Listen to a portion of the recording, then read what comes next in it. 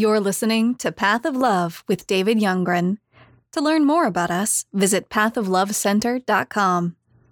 Welcome to the Path of Love. I am Marcus, and we're here with David Youngren, talking about his book, Awakening to I Am Love. We are moving on to part 4, the manifestation of your true self. He has a quote that says, "Our purpose here on earth, to manifest the very nature of our spirit, which is touched by the Spirit of God." Rumi. Let's talk to David about chapter 13. And chapter 13 is entitled, A Mindset of Love. How are you doing today, David? You know, I'm doing really good. It's in the summertime, and it's life is good. Life is good. Yes, it is. Isn't it? Don't you think it's wonderful? It is. I enjoy the summer a whole lot better because it's light outside a lot longer. So it's really nice to me. So let's talk about chapter 13, A Mindset of Love. And part 4 to your book. And part 4 to your book is the manifestation of your true self. What came of the title for part 4, Manifestation of Your True Self? Well, we've been on this journey. So we started really with just asking some questions. And then the second part was about your false self, what we consider to be us and how we identify with the egoic mind. We have a sense of identity that is based on external conditioning, what people have told us, whether it is even subconsciously from our childhood on. There are certain expectations, there are certain thoughts have been added to us that then have defined us. So we talked about that a little bit, and that's not who we are at the very core. And then we talked about the awakening to our true self, the process of awakening. We actually went through a number of different things. We looked at it from the point of view of science. We looked upon it from the point of view of spirituality. We looked at Jesus and faith and meditation. We kind of covered a lot of different things in that third part of the book. Now, in the fourth part of the book, we're talking about what happens once you've experienced this transformation. When you begin to manifest your true self, if your true self is your spirit that is one with God, that is united in love with God, that is united in love with all and everyone, what happens? How does that change us? How can we expect things to be different in our lives? So that's really what we're talking about in this fourth part. Yeah, you talk about, and that moves into chapter 13, A Mindset of Love. You talk about when you find your true self within, you gain a new view of yourself and of the world. So you've already, like the last chapter, spoke of meditation and things, but this one you've awakened basically, and now you're going through the things that happen on the other side, if that's the right word, the other side of awakening, is that correct? Yes, I think that's very good. Yes. All right. You also say Paul, ancient scribe, writes, mystically, in the mindset of grace, lifts us from an earthly fear-based perception of the heavenly views of love, where Christ is all and in all. Can you elaborate on that a little bit more? Well, we have to realize that once you awaken to who you are, your true self, you realize that your mind has been under the control of this egoic consciousness. And once you become more and more aware of this divine love within you, you gain what Paul referred to as the mind of Christ. Now, of course, this was not a religious terminology, so sometimes people misinterpret this and think of religion immediately. This is not what I'm referring to here. I'm talking about a transformation of how you see the world that is based on love, selfless, unconditional love, that you begin to see the world differently than you did before, rather than seeing it through the egoic consciousness. Your mind has now been enlarged. And so the primary guide of your thoughts, feelings, and beliefs are now love rather than fear. Your vision is enlarged. The limitations of the past are broken. And The old you seems like a distant past because there is this new person. So Paul talks about this. In other words, you begin now to see that Christ is all and in all.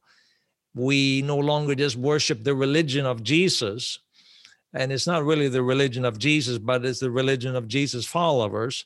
But we begin to see now the Christ that Jesus so demonstrated and showed us what Christ is. We begin to see Christ as Jesus saw it. I'm in the naked, I mean, all those people that society had ostracized, the society were looking down upon. Jesus spoke of being in them, and we are lifted above this view of seeing things through the ego, but we now begin to see ourselves in all, and we begin to see God in all, and there's a transformation in the way we view and observe reality. You used a great analogy with your charity called Juma's World. I thought it was really cool the way you described how you would take that long journey to your destination. Can you explain that a little bit more? We started a charity called Juma's World that we help children and empower children in Tanzania. And most of our work has been located in the city of Tabora. Now, the city of Tabora is in the middle of Tanzania. And for many years, there was no flight going into that city. They were doing a lot of work. They were, it was just a gravel landing strip. And so it wasn't open for regular flights. But you could, of course, rent a plane or charter a small little plane that could land there. Mm-hmm. But I would always fly into this other city called Mwanza. Now, to drive from Mwanza to Tabora, they would always tell me that it would take 6 hours, but it always took 8 hours. And it was the most treacherous road you will ever find. There were big potholes, especially after it rained. And you would sit there in this Land Cruiser and you would feel every bump in the road. And the entire time you would be up and down and shaking, your head would hit the roof. And I'm thinking, like, why am I doing this? Why am I torturing myself coming to this place? For 8 hours? Beg your pardon? For 8 hours? For 8 hours. Why would I torture myself like this? And then you have to drive back again to get out of there. And I can't believe I'm doing this. It was like sitting there and it's hot. The air conditioner is not working very well. It's dusty because now you got to keep the windows open to get some fresh air flowing in. And so you sitting there in this heat. It's a lot of dust and potholes everywhere, and it's just torture. So I'm looking at it. I'm not enjoying this. Life is miserable. How many ever gone through periods of misery in their life where you just people tell you, oh, life is beautiful. Life is good. Look how beautiful it is. You don't see any beauty because you're so stuck in your mind.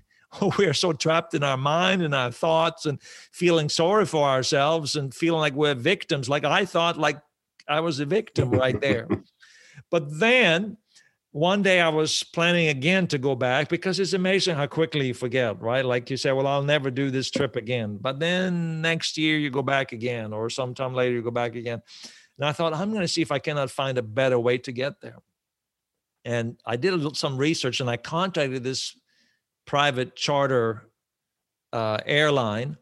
And they said that they would actually fly me because they were passing through to another city and they had workers going to this other city. So I could fly with them and they could land on this graveled landing strip.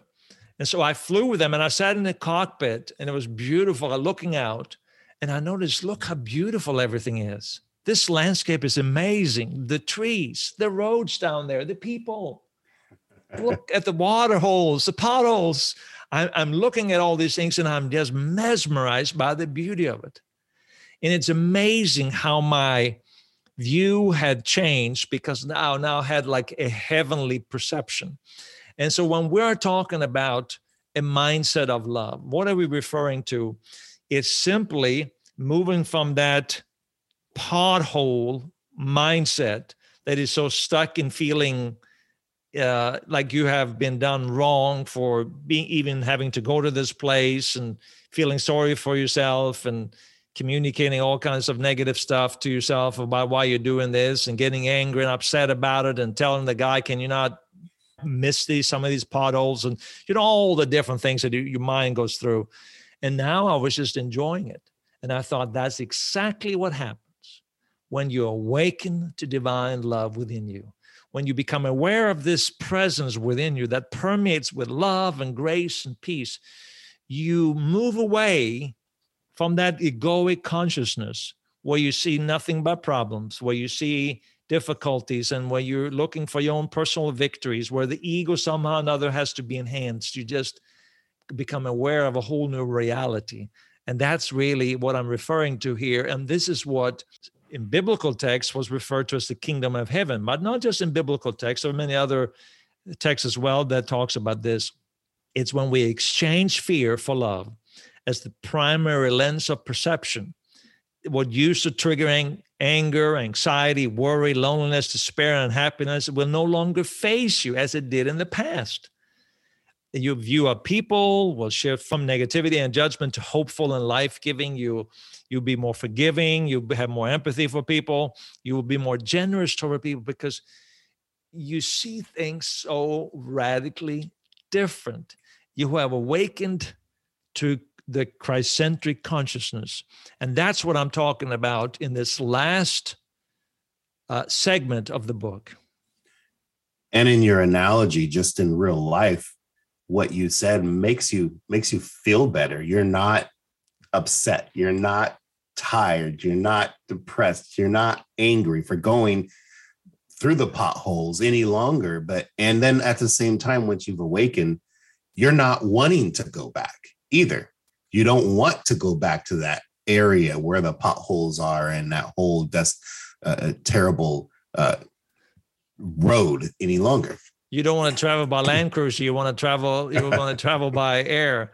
And it just, and of course, we're not talking literally here, but when you begin to think about that more deeply, that's really what we're referring to. Then most people are living trapped in their mind. So if you think of that as traveling on the road in a Land Cruiser with potholes, but when you begin to awaken to your truest and deepest self, your spirit, and that recognize that you're one with God, you actually lift it up into that airplane and you begin to see reality through the lens of God.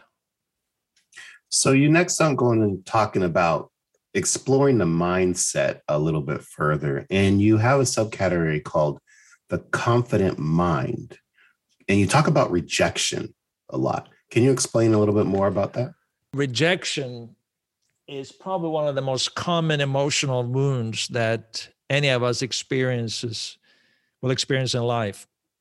If you think about it, when a spouse leaves you, or you get passed up for a promotion, or you get fired, or you get excluded from a social gathering, or you're the last person to be picked for your basketball team, or when you have 10 guys standing around and somebody's picking, and you just know that you're the worst player, and not just that, it's also with dating and like young people go through.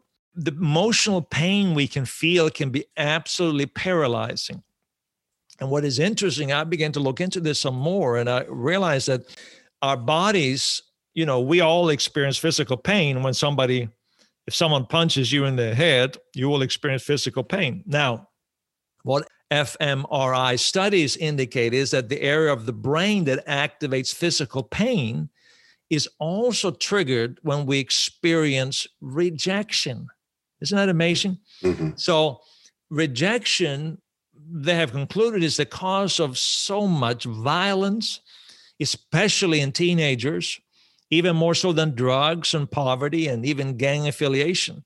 School shootings, so you study school shootings, and even of violence against women are so often linked to rejection.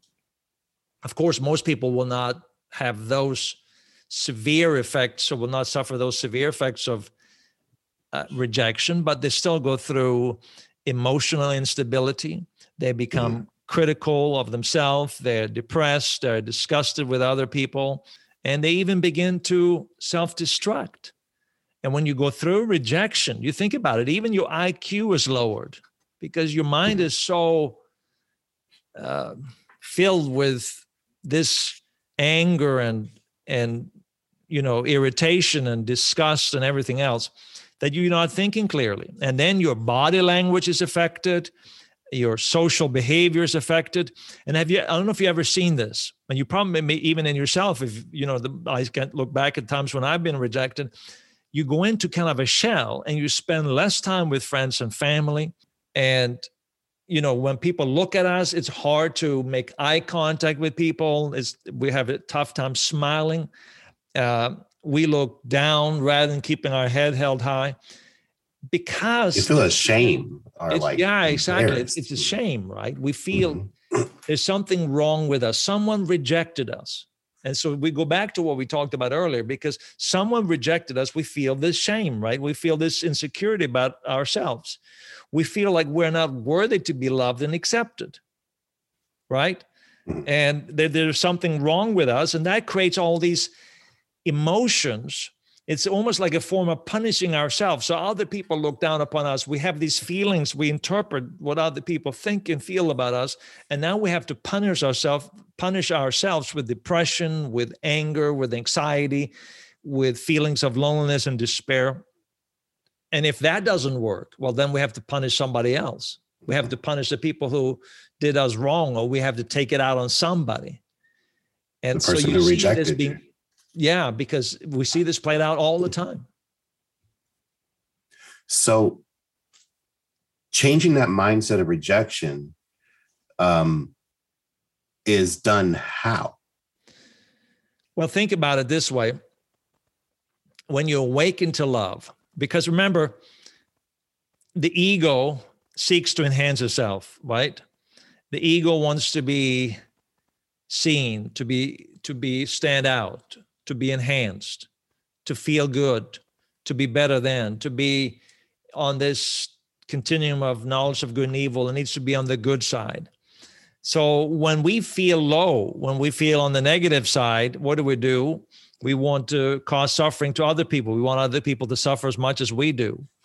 And so we project our own self-hatred onto others. But when you awaken to love, what happens? Your confidence is no longer based on what people do to you and for you.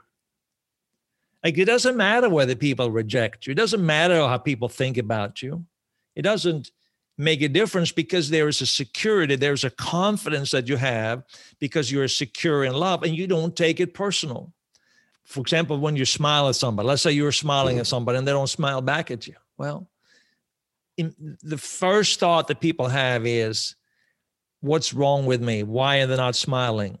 So we feel a sense of rejection, right? But when we awaken to love within us, then we don't need for them to respond to us.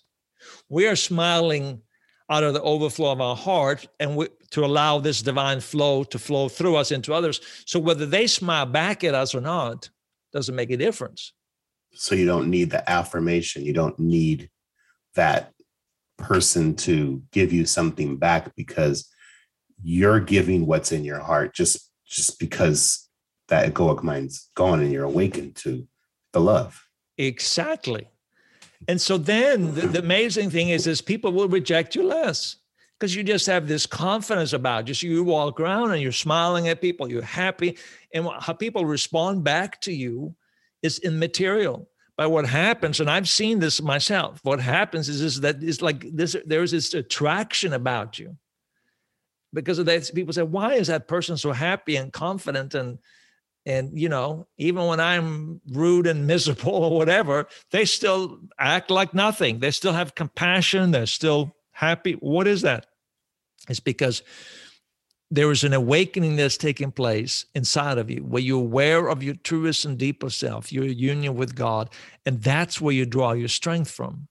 And that is why you're confident, whatever the external situation is, however people reject you, there's still confidence, because your confidence is not based on what other people do to you, but is based on the security of being one with God.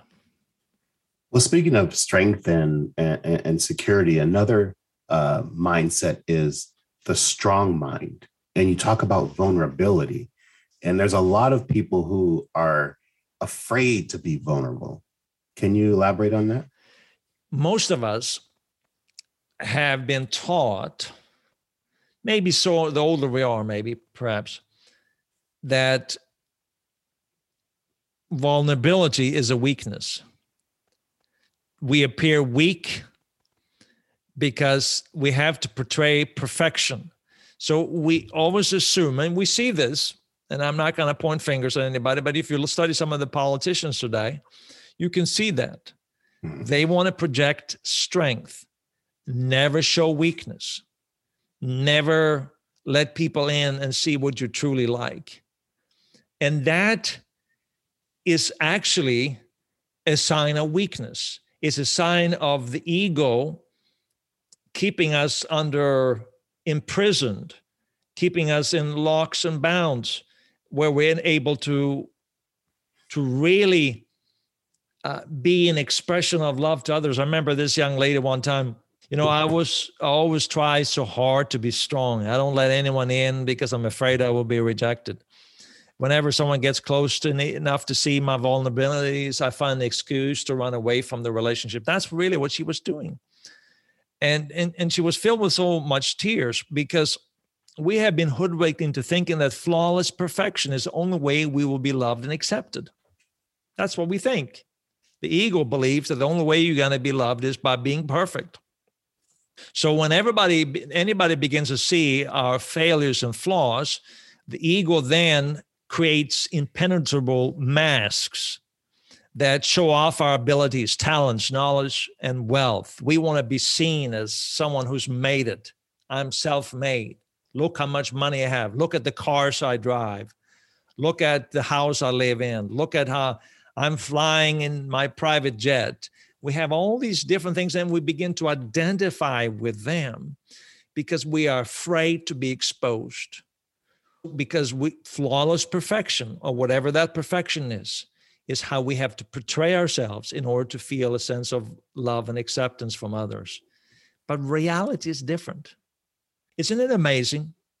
We're just in the midst of Olympics. We're recording this usually about a week before it's being aired. So for those who are keeping track of where we're at, we're during the middle of the Olympics. And so Simone Biles withdrew from the team competition in gymnastics, but also from the individual event. Now, we don't know what's going to happen, at least at this particular point. By the time people listen to this, they will know. Because of mental issues. Now, it took tremendous strength for her to stand up and speak about this. I mean, I can sympathize with her. I can understand the pressure she has gone through. She was projected to win, I don't know, was it 5 or 6 gold medals? Mm-hmm. The entire nation's hopes are on her for years and years and years. She has been under this stress. Everybody expects her to win. Everybody talks to her. Everybody wants to be close to her because of it. She has been living under this enormous pressure from everybody. I mean, at least that's what it appears like. What a response that we have given her. And I see this, even some of my friends on Facebook are really applauding her because people can identify with it. Mm-hmm. She is supposed to project this perfection. Mm-hmm. And strength. Like the greatest gymnast of all time with this incredible skill. And suddenly she showed us she is human with flaws and everything else. And not everybody, some can be very mean and treat her, I'm sure, disparagingly. But I think many of us feel her pain and can relate to it. And it's a strength rather than a weakness.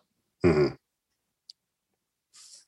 It is. And with that vulnerability and that mindset change of having a strong mind, you're saying that being vulnerable makes your mind even stronger, makes you a stronger person. Is that correct? Yes. And this is the reason why. Because think about it. What is the root cause of needing to be perfect. It's fear. Fear that you will be exposed as a fraud. Fear that you will not live up to people's expectations. It's rooted in fear. And once you allow your imperfections to be seen, the fear is gone. The fear leaves you, and now there is strength. Now there is a strength from within. Now you get in touch again with love. You get in touch with your deeper self. Even look at Simone, look at her face. Did you see that? After the team competition, she was so happy for her teammates. She was like a burden had lifted. Exactly. And I took such joy in that. I mean, I was just like, I got so happy for her to see how happy she was. She was celebrating her teammates, how well they were doing. And I thought, oh, wow, this is amazing. Because the fear was gone. She didn't have the pressure anymore. It was okay now. Now everybody knew that she struggled. And that's what it does.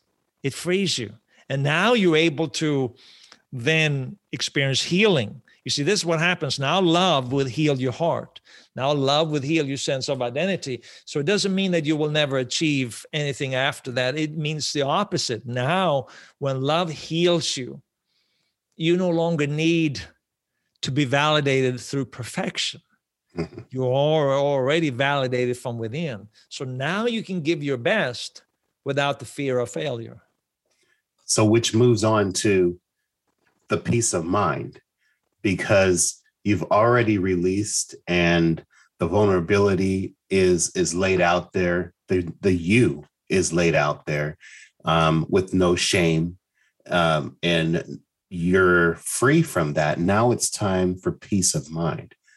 How do you explain peace of mind?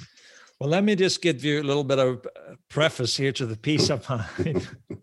I think I like to use that word just to look at you and then see what your response will be, because we use it a few times, almost like an inside joke here. But whenever we are attacked, our immediate response is either fight or flight, right? Most of it is relating to a physical attack. So for example, if there's a lion standing in front of you, well, it's good that you have a fight or flight kind of response. There's a physical threat against your body. So now you either have the option to fight the lion or try to get away from the lion, right? Those are the two options. But there is also a psychological fight or flight mode. And that has to do with mental stress. So this is not rooted in a threat to your body, but this is an attack on your sense of self, your egoic mind, your conceptualized self. When someone criticizes, attacks, or pressures you, it activates anxiety, worry, and stress. And you will either fight back in defense or run away from the conflict. And since each reaction, whether you fight or whether you run away, is rooted in fear, it does not lead to inner freedom. It doesn't lead to conflict resolution. It in fact sinks you further into the claws of the ego, which alienates you from unconditional love. So that's really what I'm talking about here. Well, you can use your Simone Biles, analogy again on this, where when she released to the public that a mental situation was going on with her, she could have just picked up her stuff and left. She could have just fought with whatever the critics are saying. Instead, she went out to support her team and felt more free and more at peace with the decision that she did, that she created. It was somehow or another, I'm not sure. Of course, we're speculating right now because we don't know really what's going on. But at the same time, there is a principle there that I think is very, very true. When you're conscious of divine love, your comeback to criticism and personal attacks is not motivated anymore by need to defend your sense of self, which we understand is the ego. If you do something that is wrong, you can just apologize. But if you're unjustly charged, you also know that the reason why people are upset is not so much to do with you as it is about themselves. You triggered something in them. You triggered an insecurity in them. So I'm sure that there are people who are upset with her not participating, but that can also be because their sense of identity is so deeply rooted in being Americans, or whatever the case may be, that it felt like, when she was winning, we are winning. And so that was threatened. So they could be angry about that, but you realize that that's what it is. Whenever there's a sense of threat against you as a person, or your sense of self, your identity, it likes to push back. But when you really awaken to love, well, you either run away and hide. But when you really wake up to love, you're just free, as you talked about. You're free to celebrate with your teammates. You're free to see them achieve greatness. It changes everything. You spoke about people getting into situations or getting hurt or unjustly accused of certain things. But you also said something that was very hard for a lot of people to do. And that was, silence is sometimes the best response to people's bitterness and pain. Can you elaborate on that? Well, I don't know about you, but I'm sure everybody loves you, Marcus. But I have had a number of times people send me nasty emails, or they send me things through Facebook, a message, and they speak poorly about me. That doesn't happen that often, but it does happen. Now, what do we do? Especially if you post something on Facebook, like sometimes I post stuff on Facebook and not everybody agrees with me. I don't know why that would be, but they don't agree with me. And they bring up arguments, and most of the time I don't respond. And people wonder, why don't you respond? You need to defend yourself. No, I don't need to defend myself. Why do I need to defend myself? Now, if I think it would help them, I would. But most of the time, the reason why I want to defend myself is to defend my honor and prove to people that I'm right. But I don't need to be proven right. Love doesn't need to be proven right. Love only seeks to bring wholeness in their relationship. So if I start arguing with that person, that's not going to bring wholeness. I may feel good about myself because I won the argument. I debated better than that person who wrote something, but I don't do it. Rarely do I do it, because I know that it will only strengthen my ego, and it will not be love flowing. So most of the time I don't say anything.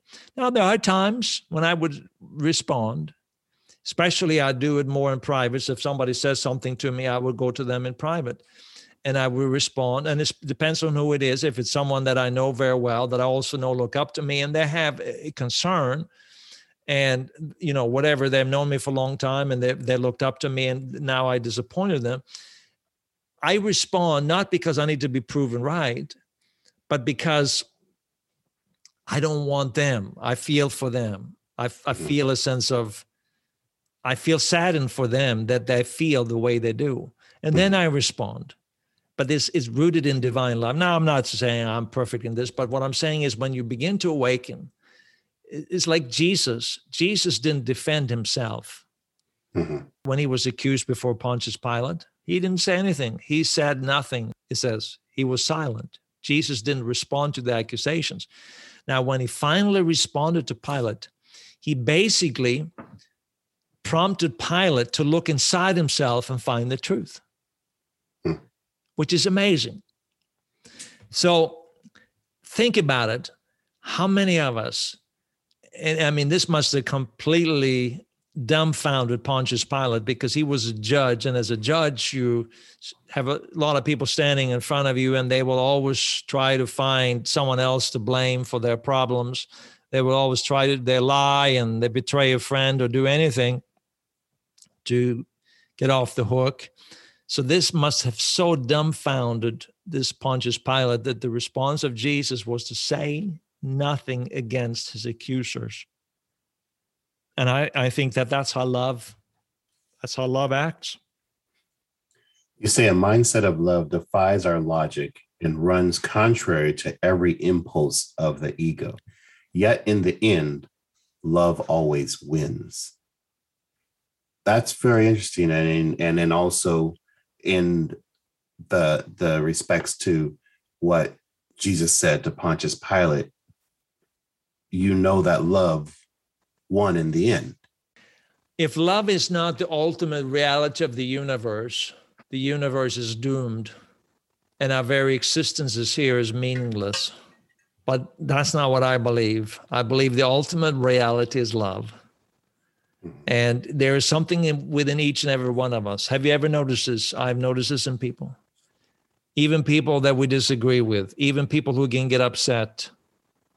And we criticize and we feel terrible about.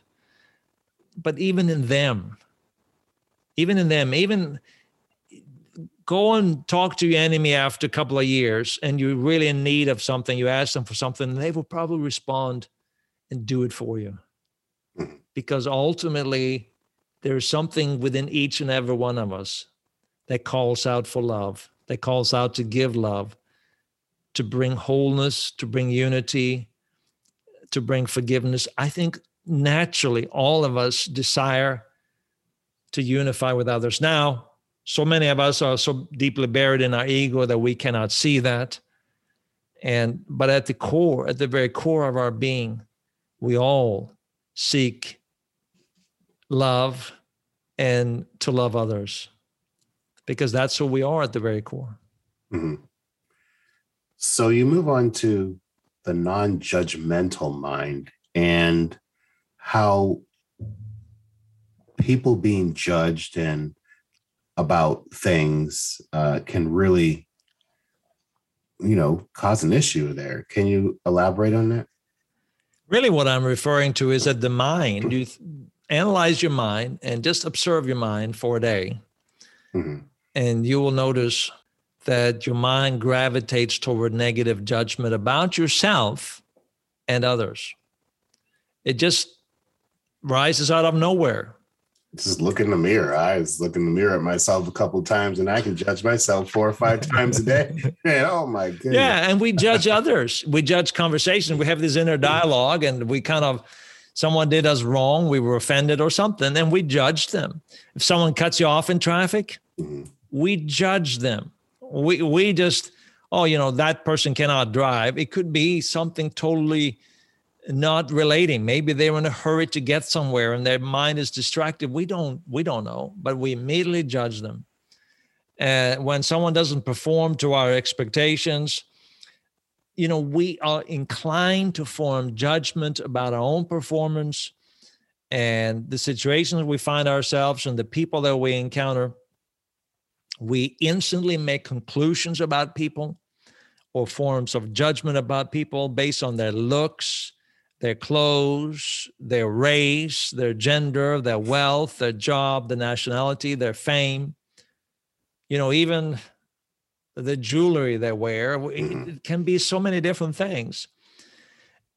But the interesting thing is that the judgments that we make often convey more about us than them. And there is a reason for that, Marcus. And the reason is the ego that seeks to feel special and superior seeks to make a snap verdict about whether that individual will enhance our sense of self. So let's say a gold medalist came by your door and walking down your street and stopped at your house or stopped at my house. What would the ego want to do? Get a selfie, a picture with him. People have got to see this. No one's because people want to see me next to this guy. Exactly. Right? So we judged that person as someone that would enhance me. We really don't care about that person, but we care about how that person is going to make me look in front of all my friends and all my relatives. But let's now play it the other way. Let's say that this famous athlete came down the road and your neighbors were all outside looking, And now they come to you and they completely ignore you and turn away from you. You try to speak to them and say something, and they won't respond. There's like, they don't like you for some reason. You get the impression that they don't like you. You don't know whether that's the case or not. Now, guess what happened? You make a judgment about them that is not necessarily based on facts, because they could be caught up in some other thing. They're caught up in their own world. So now you got to find a fault with that person that you could find no fault with before, because they have made you inferior about yourself. They have diminished your sense of self in front of you and in front of others. So now you have to diminish them to somehow or another equalize the injustice done to you. And you see how this ego works like that? Mm-hmm. And so like you can use this as another example. I use this example in the book that, you know, if you meet an attractive person that, you know, especially when we're young, someone that seemed interested in you, now you feel good about yourself. And so you make a favorable judgment about that person. But if the person gives you the cold shoulder, your sense of self is threatened. Mm-hmm. And you will therefore subconsciously try to find something in that person to criticize and complain about. It's very common. And we also, another way we judge people is by placing them in a category, giving them a label. So for example, politically, are you a Republican or a Democrat? So if you're a Republican and they say they're a Democrat, you check inside, you make a judgment about them that they are not as enlightened as you are. They don't know what you know. And this goes on all the time in our minds. And notice how one of the first things that people ask you, especially someone who has a great job, they ask what you do. And then they make a judgment to see whether they are further along than you on this continuum of good and evil, or if they're further down. And if they feel a sense of further ahead of you, then they may not pay attention to you. But if they feel that you are further ahead and you are nice to them, now they will seek to get close to you to enhance their sense of self. You see how this ego plays tricks with us all the time? But there is a better way, and that is really what I'm referring to in the book, as I'm sure will ask me soon. And then you also drag people into your judgments. So say your example of the neighbors, then you go back to talk to your other neighbor across the street that you're friends with, and you tell them about, oh, did you see what they did? Why are they acting this way? What's wrong with them? And then you create a bigger situation. So being non-judgmental is, how do you move forward into that direction? Well, of course, you can't stop yourself from being judgmental. It's impossible. Mm-hmm. The only thing you can do is to begin to go down that path toward awakening. And that's what I've been trying to help people go through. I can't help anybody awaken. There's no magic formula. There's no 3 or 4 steps, follow these 15 steps, and suddenly you're going to be an awakened person. No, I can't do it. It's impossible. Mm-hmm.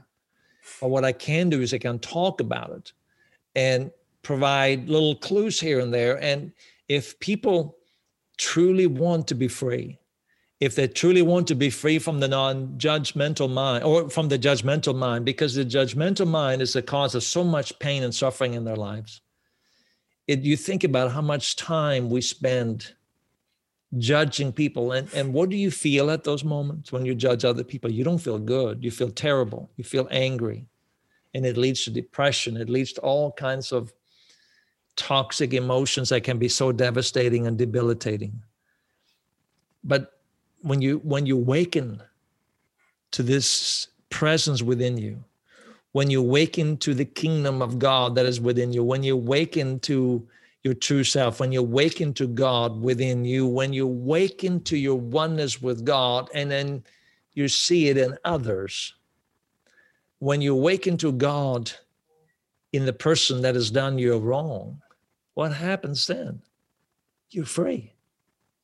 You don't judge them anymore for the wrong that they did to you, because what they did to you, you realize they did because they were not awakened to begin with. But you have a sense of compassion for them. You have empathy for them. And there is a sense of forgiveness that flows because You see them not for how they act, but you see them for who they are at their very core, their true essence that is one with God. So, for example, the way Jesus said on the cross, please forgive them because they not know what they do. Yeah. Isn't that amazing? Mm. I mean, he had every reason to judge those people who had done him wrong, but that's not what he did. They don't know what they're doing. He could have said, they don't know who they are. Forgive, because they don't know who they are. It's so radically a different way to live. It is. So you go into a story in here and you talk about the Muslim premier, and you end the chapter with that story. And I think you should maybe share it with everybody here. Well, kind of, I didn't know exactly how to end this chapter, so I included a story from way back. I was speaking in Tanzania, and I think it was Tanzania. I was speaking in a community where half the people were Muslim. Actually, 40% of the population was Muslim, 40% were Christian, and 20% belonged to some other religion. And so there was not tension in the city, but I was there to speak. And of course, I had these great meetings with tens of thousands of people. And when you have great crowds, usually a lot of times you have people who have political power come out because they like to stand in front of a crowd and talk to get their message out because they're looking for votes, right? So at this particular meeting we had so many tens of thousands of people there. And the local premier or provincial premier or governor, whatever you want to call it, for that particular region, for that whole region, they call it something different. I don't know exactly the terminology they use. Well, he was Muslim. So we were waiting for him, and I was supposed to speak, and I had to finish at a certain time. So we were waiting for him to show up because this was the first meeting, and he was supposed to inaugurate the event, and he was supposed to speak to the crowd. And finally, about 25 minutes before we were supposed to end, because it gets dark and you're not allowed to have public meetings when it's dark outside, he showed up with his motorcade, all these different vehicles. He gets up there and he stands there and talks, and I'm thinking, oh, he's talking on my dime. I paid for this event, like I'm making judgment. He's just trying to score a point here. This Muslim guy. And you have to understand, coming from this Christian background, I had like this thing against Muslims, that was like, oh, well, who are they anyhow? And so he went on and spoke for a while. So when it came time for me to speak, I got up. And, I've done this for a while, speaking in front of crowds like that. So I turned to him and I turned to the crowd and I said, it's so great to have this political leader here. Isn't that great, everybody? And then I said, I've seen people from around the world. I've seen this. This is like back I think it was in the 20 years ago or so, and how some of the most influential leaders, the president of the United States, he's a Christian. He's come to know Christ. I'm standing up saying that it's so good to see our political leaders. And of course, he's a Muslim. So I could see how irritated he is with me. He says, you are manipulating the crowd. You're making a point, a statement. And I knew I was. I was retaliating against him for being late and taking my time and giving me 5 to 7 minutes at the end to conclude and do everything. And so I knew I was. So this played out. And of course, the people didn't know. They're all cheering. They think this is great, right? It's just like, but he knows. I look at him and he is just sitting there stone-faced on the stage behind me. And I'm just smiling, enjoying it. Well, what happened the following day, I got this visit from the local, some immigration department, and they were asking for my passport. And I think I've been to this country so many times, never been asked for my passport. So they took my passport and said, we need to make sure that you are legally entitled to have meetings here, that you're legal to do all these different things. I thought, oh no, this governor, he's so angry with me. He's now going to pay back. I paid back, and now he's going to, the retaliation. It's like this cycle of I'm going to pin you and I'm going to make your life miserable. I'm going to cause you pain because you caused me pain. So now I thought, oh my goodness, what have I done? So I had this inner prompting. Thankfully, I was able to come to a place of peace within and just become aware of love. And I started feeling this love and compassion toward this man. So I went down to the offices, and I noticed his office was right across from the immigration office, which is kind of interesting. And so we asked if we could meet with him. And of course, he didn't want to meet with us. But then the president or the vice president of the country had actually died that same week. So I made a sizable donation, and you had to write it in the book. And so I thought, I'm going to make a sizable donation in the fund of this guy, whatever. And within 10 minutes, I was allowed in. And I could tell he was really, you tell when someone is angry and upset, right? Like they have this stern look on their face. And he says, okay, let's get on with it. What do you want? So I reached out my hand and I said to him, I just want to say thank you. Thank you for coming yesterday to the meeting. And for 2 or 3 minutes, I just spoke good things. I spoke with words of kindness and generosity and love and appreciation for him. And I could see how his countenance changed on his face. And he became happy. And he said, well, thank you very much for coming to our city. We so much appreciate that. And after about 15 minutes of just chatting and talking, I left. And then 2 hours later, they came from immigration and said, oh, everything is fine. Here are your passports. Wow. And here is a point. Here is the real point that I'm trying to make with the story.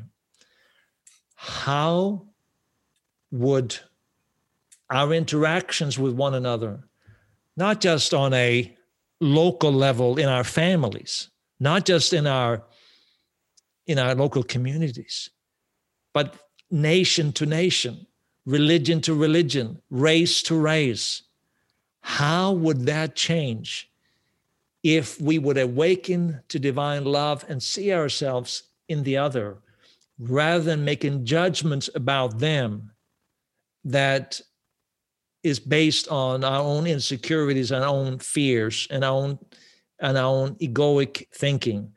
What would happen when we awaken to love within us? And you explain it correctly in the last paragraph. Judgmental attitudes and hypocritical actions tear us apart, but the attitude of words that reveal selfless, divine love bring healing, restoration, wholeness between people, families, and nations. Yeah. A new person emerges. You are being transformed by love to be love. Isn't that the key to a better world? Isn't that the key to better relationships? Isn't that key to better health in your own life? Isn't that key to feeling freedom? It's the key to everything. When we awaken to this divine presence within us, the more there is a unity, the more there is an awakening of our oneness, the more we see God manifested in the world through us. That is the way to peace in the world. Well, you described it so elegantly in this chapter 13, The Mindset of Love. We look forward to meeting with you next week to speak about the final chapter to your book, Awakening to I Am Love. Thanks for listening to today's podcast of Path of Love with David Youngren. This podcast is produced by the Path of Love Center, thanks to the generosity of our donors. If you enjoyed this podcast, consider rating it, writing a review, and sharing it with a friend. Together, we can grow an inclusive community around the transformational work of love. To learn more about Path of Love and get daily wisdom seeds sent to your email inbox, visit pathoflovecenter.com. You can also download David Youngren's guided audio meditation, Healing Stillness, for free at our website. From all of us at Path of Love, may love, joy, and peace be with you always.